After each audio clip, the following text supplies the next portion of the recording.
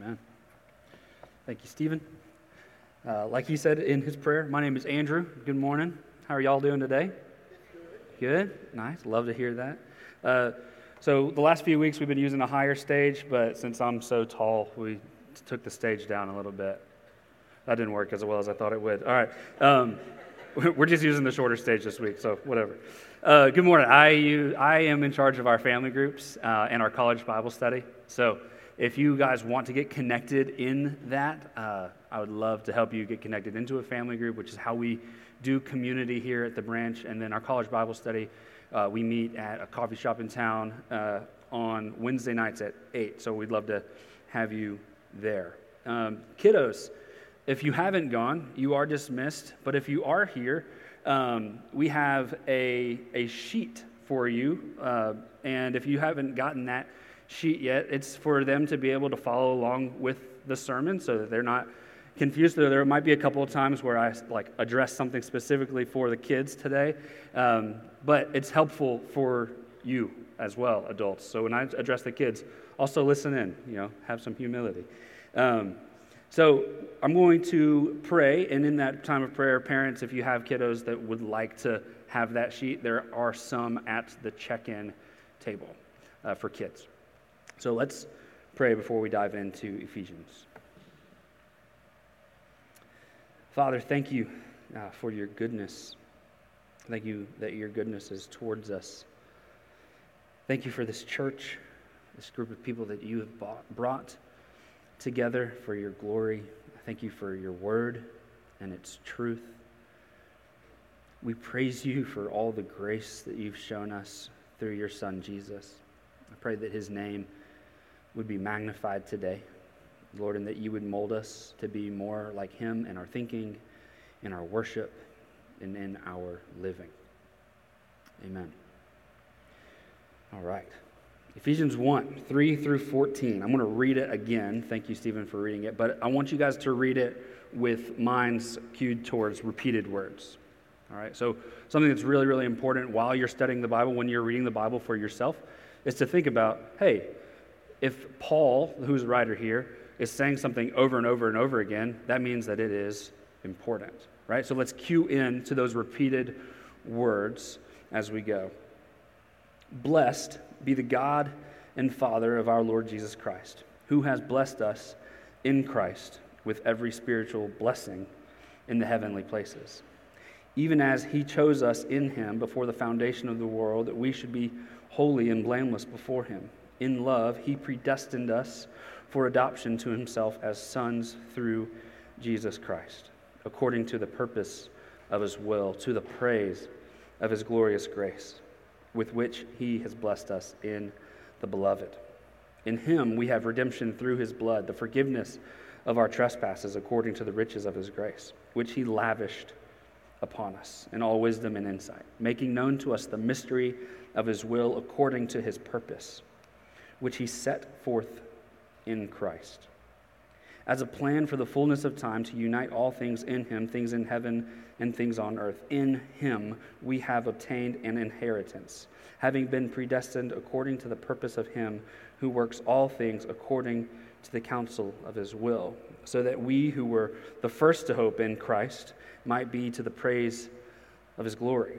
In him you also, when you heard the word of truth, the gospel of your salvation, and believed in him, were sealed with the promised Holy Spirit, who is the guarantee of our inheritance until we acquire possession of it to the praise of his glory. So hopefully you had those a lot of repeated words in there. But kiddos, this is for you. This is your main point. And it should be on the screen if you want to, we're going to leave it up there for you. God has loved his people from before the beginning of time. And we cannot earn his love because we cannot earn something that has already been given to us. Those are some key insights that we're going to leave on the screen for a while.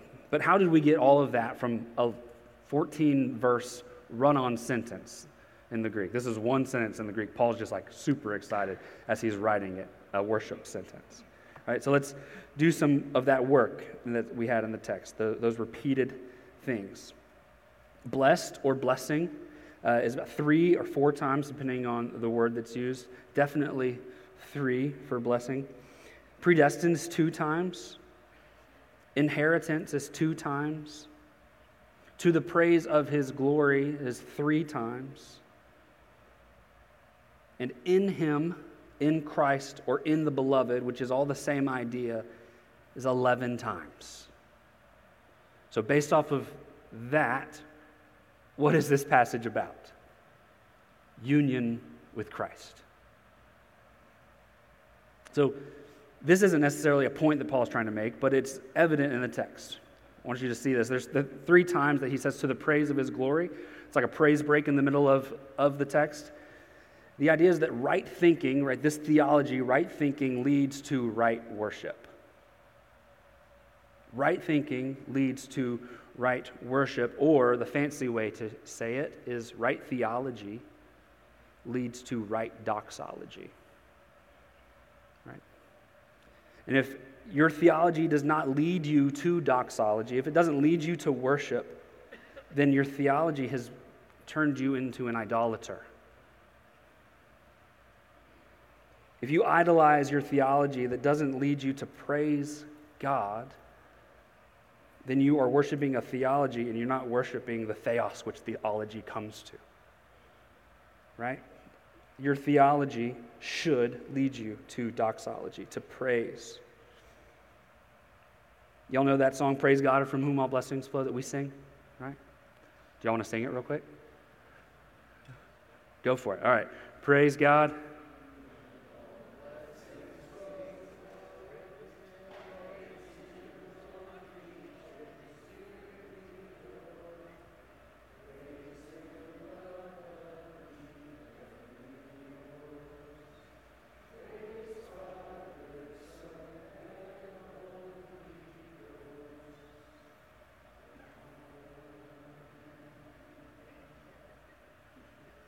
That's good.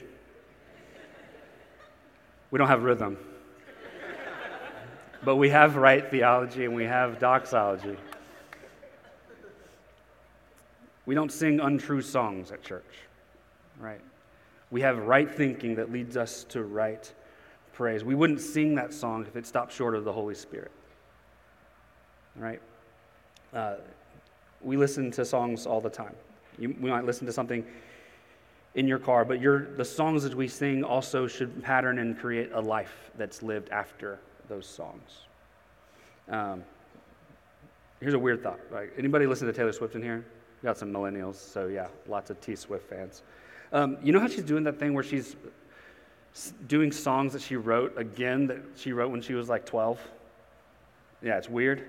Like, it's the reason that it's weird, like that when she's re-releasing these songs, and you hear her sing, like, when you're 15 and somebody tells you, like that thing. It's like, because she's singing a song as a 30-year-old, that only makes sense in the context of a 15-year-old's mind. So, like, it sounds and it feels weird because her thinking should have matured past the idea of that 15-year-old. And she's singing the same song as a 30-year-old. It's awkward. It doesn't sound right. Her voice is too mature to sing the song that a 15-year-old has sung, right? In the same way, we should be developing, we should be growing as people, as Christ followers, and our worship and practice should also grow. Like, we shouldn't be thinking the exact same way that we thought when we first came to Christ. We should be growing in our faith and growing in our understanding of who God is. So right thinking, right theology brings us to right praise or right doxology. So we talked about these repeated words. And the most repeated words, y'all remember what it was? In Christ. This passage, Paul is screaming at us that the Messiah, Jesus, is the nexus point of all creation.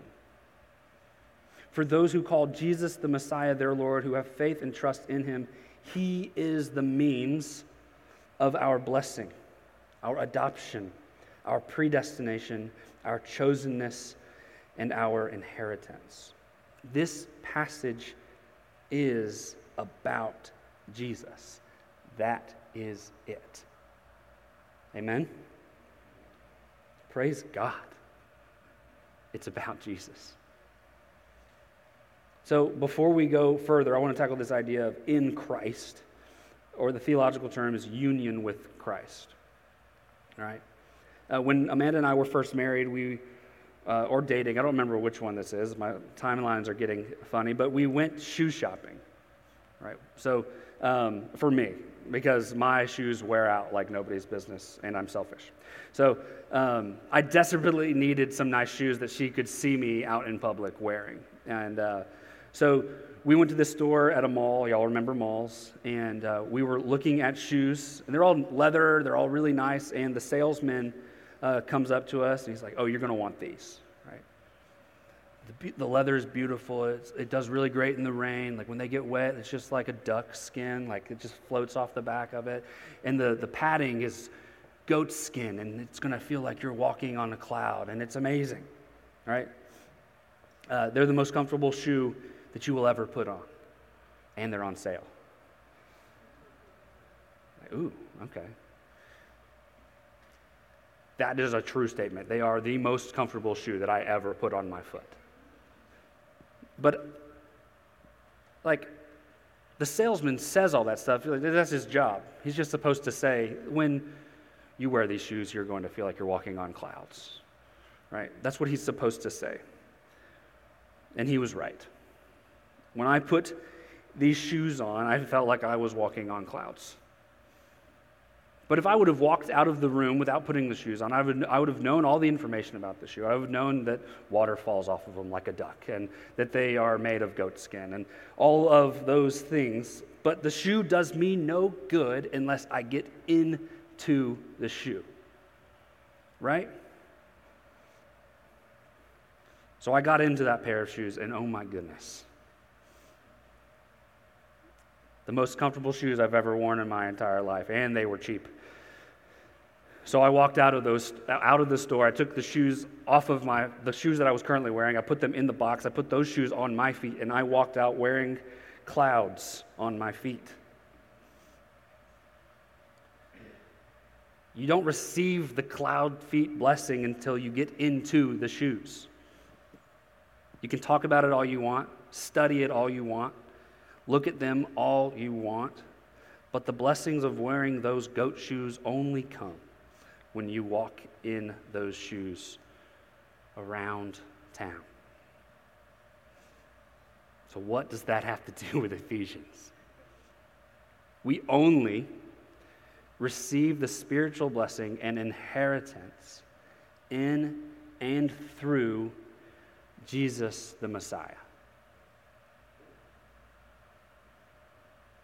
We are blessed in Christ. Sinclair Ferguson says it like this, and he's an old Scottish guy, so if you want to imagine that he's saying it, it's that. There are no spiritual blessings available to us except those that come to us in Christ Jesus. We are blessed only in Christ. So what are those blessings that Paul's talking about? Election. So this might be a tough doctrine for some of you. And some of you, when you knew that we were talking about Ephesians chapter 1, verses 3 through 14, you thought that I was going to sit up here and talk about that the entire time. But this passage is not about that. But election is a blessing that is found in the Scriptures. And I want you to hear this. Without Jesus, none of us are elect. It is only in Christ that the doctrine of predestination comes to truth. This doctrine is about God's outgoing love through Jesus, that some may be brought near to him through Jesus, the one who God loves. We are loved by God in Christ. Another one of those blessings is grace, unmerited favor. It's given to us because of Christ, not by our own work. The Father, Son, and Spirit have had unity since before time. Since before they decided to create, they were one and in union and perfect fellowship. They have never separated. And we, in Christ, receive that fellowship, that union with the Trinity, That love, divine completeness, comes to us, grace in Christ, not anything else. Another blessing is forgiveness. It only comes in Christ. Another blessing, the presence of the Spirit. The presence of the Spirit of God does not come to us unless Christ accomplishes the plan. We have no seal of the Spirit without the plan of the Father and the self-sacrifice of Jesus. Hope, another blessing, only through Jesus. Revelation, our understanding of the covenant of God to his people, only comes in Christ. And Stephen said this over and over and over again as we studied Exodus the last few months. But we can't understand Exodus or all of Scripture theologically until we understand it Christologically, right? We don't understand the blessings of God unless we understand the blessings of God in Christ, because we don't receive them any other way. We are blessed in Christ alone. We are predestined in Christ. What are we predestined for? We are predestined to be treated as sons and daughters of God, to be seen as beloved of God. God saw it fit to look at his Son and say, "Mine," to all who would get in Christ. All who would call on his name. He took it on himself to look at humanity in love and adopt those who would trust in his Son. In our destiny, we are invited into Trinitarian fellowship in Christ. We'll see later that there's also good works that we are destined for. We have an inheritance in Christ. What is our inheritance? Fellowship with God, peace with our neighbor. And we do not receive these apart from Christ. It's getting pretty repetitive, isn't it? I'm only repetitive because Paul is repetitive. So, Christ is how we receive these blessings, and the guarantee that we will receive these in full one day is the Holy Spirit. He has sealed us with his Spirit. Remember that union that we talked about, the Trinitarian fellowship? Father, Son, and Holy Spirit. They will never break unity. And so with the Spirit as our guarantee for inheritance, that means that the Father looks at the Son and the Son looks at the Spirit, and now looking at us, we are invited in, and he is our seal. We will never be lost in Christ, because the Spirit is our guarantee.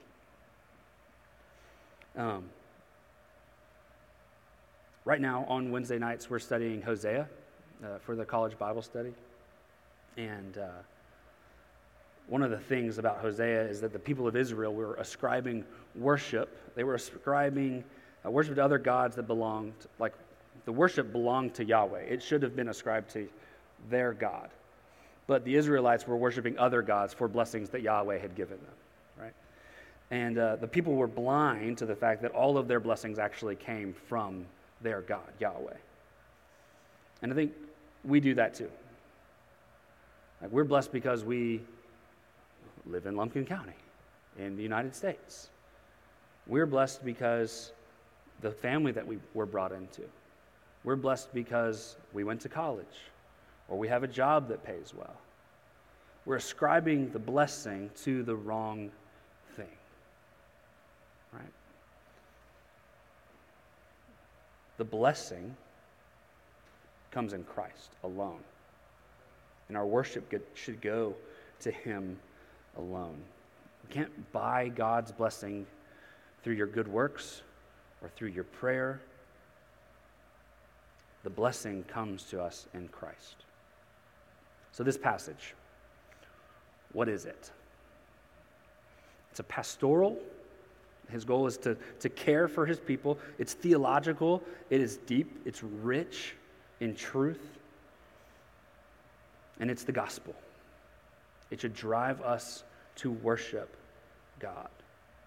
That's what Paul does. He breaks down into worship 3 different times. He says, and so for us, we should praise the Father who's chosen to redeem humanity in his Son, the Christ, Jesus of Nazareth. Praise the Son who went according to the plan and died our death for the redemption of those who would trust and follow him. To praise the Spirit who's the guarantee of our adoption and the seal that connects us to the Creator of the universe. Praise the Trinity who saw it fit to love a broken humanity and to do something about it, to do something for us. So we must have a right understanding of God and of ourselves in order to have right worship of God. God is holy. He's distinct from all creation. He's perfect. Perfect love, perfect justice. And we are not God, right? We mess up. We messed up yesterday. We mess up this morning. We're created. We're not the creator. We do things out of selfish desires. We disregard God. We attribute to ourselves that which we should attribute to God. We have pride. We hurt others.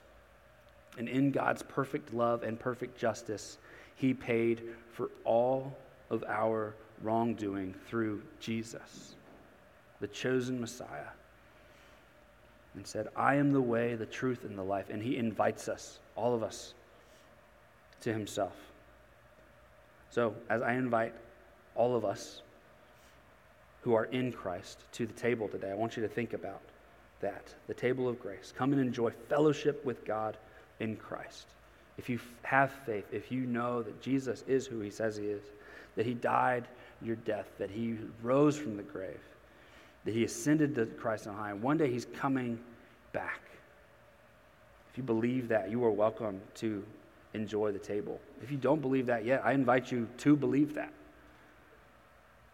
I know there's some of you in the room that have rejected this claim of Jesus. And I urge you, I ask, I beg, to consider that Jesus is who he says he is. And that when you are in Christ, you receive those spiritual blessings. You receive love from the Father. You receive hope for a future. You receive fellowship and grace, forgiveness from your sin. And if you would like to talk about that and what that looks like to step into faith, I would love to talk. I'll be hanging around here on the side. Some of our elders and other people would love to pray with you. Probably somebody next to you that brought you here would love to chat with you about that.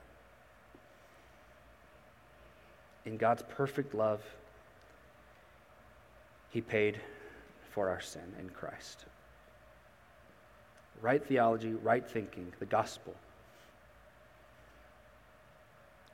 That beautiful message of the gospel of grace should have a loud response. Right? A praise that blows the roof off of this building. A praise that launches you into your seat tomorrow morning with a mind set on doing paperwork as if it were worship unto God. A praise that whatever comes your way,